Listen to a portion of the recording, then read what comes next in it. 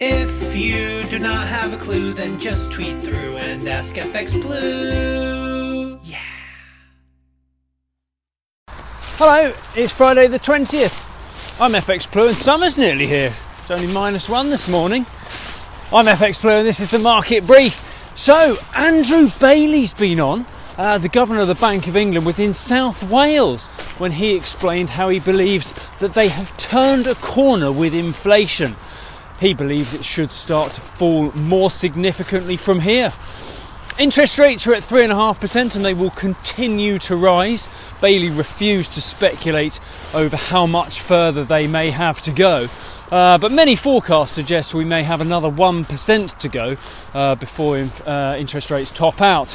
It's been a pretty tough challenge to engineer a soft landing, trying to reduce inflation and avoid driving the economy into a recession.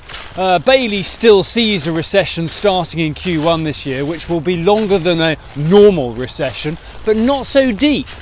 So all in all, pretty close to a soft landing then, just with shallow negative growth. Net shouldn't be too bad.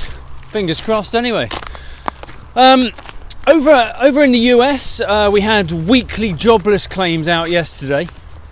That beat forecasts again, showing only 190,000 new claims, and it's another feather in the hat for the US employment market, which remains pretty robust. Despite continuing forecasts for a decline in the data as higher interest rates start to bite, so far the effect on employment has been negligible. Output data does suggest the economy is weakening though. Industrial production remains pretty weak and retail sales fell for the third month in a row. But the market remains rather unsure over when the Fed will start to taper the size of their rate hikes. I mean, technically they have already started tapering. They pulled back from the strong run of 75 basis point rate hikes to a 50 basis point rate hike in December.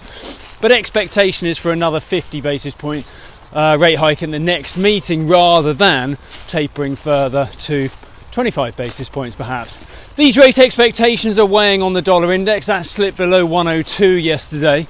And in line with that, sterling rose. We rose to just shy of 124 against the dollar. We may struggle to break much higher than that given the lack of momentum though, and indeed we open off those highs this morning. We're around 123.60 against the dollar, we're about 114.10 against the euro, and euro dollar is around 108.35 this morning. Right, well that caps off a rather chilly week. Hope things warm up for the weekend, and do join me again on Monday. All the best. If you do not have a clue, then just tweet through and ask FX Blue.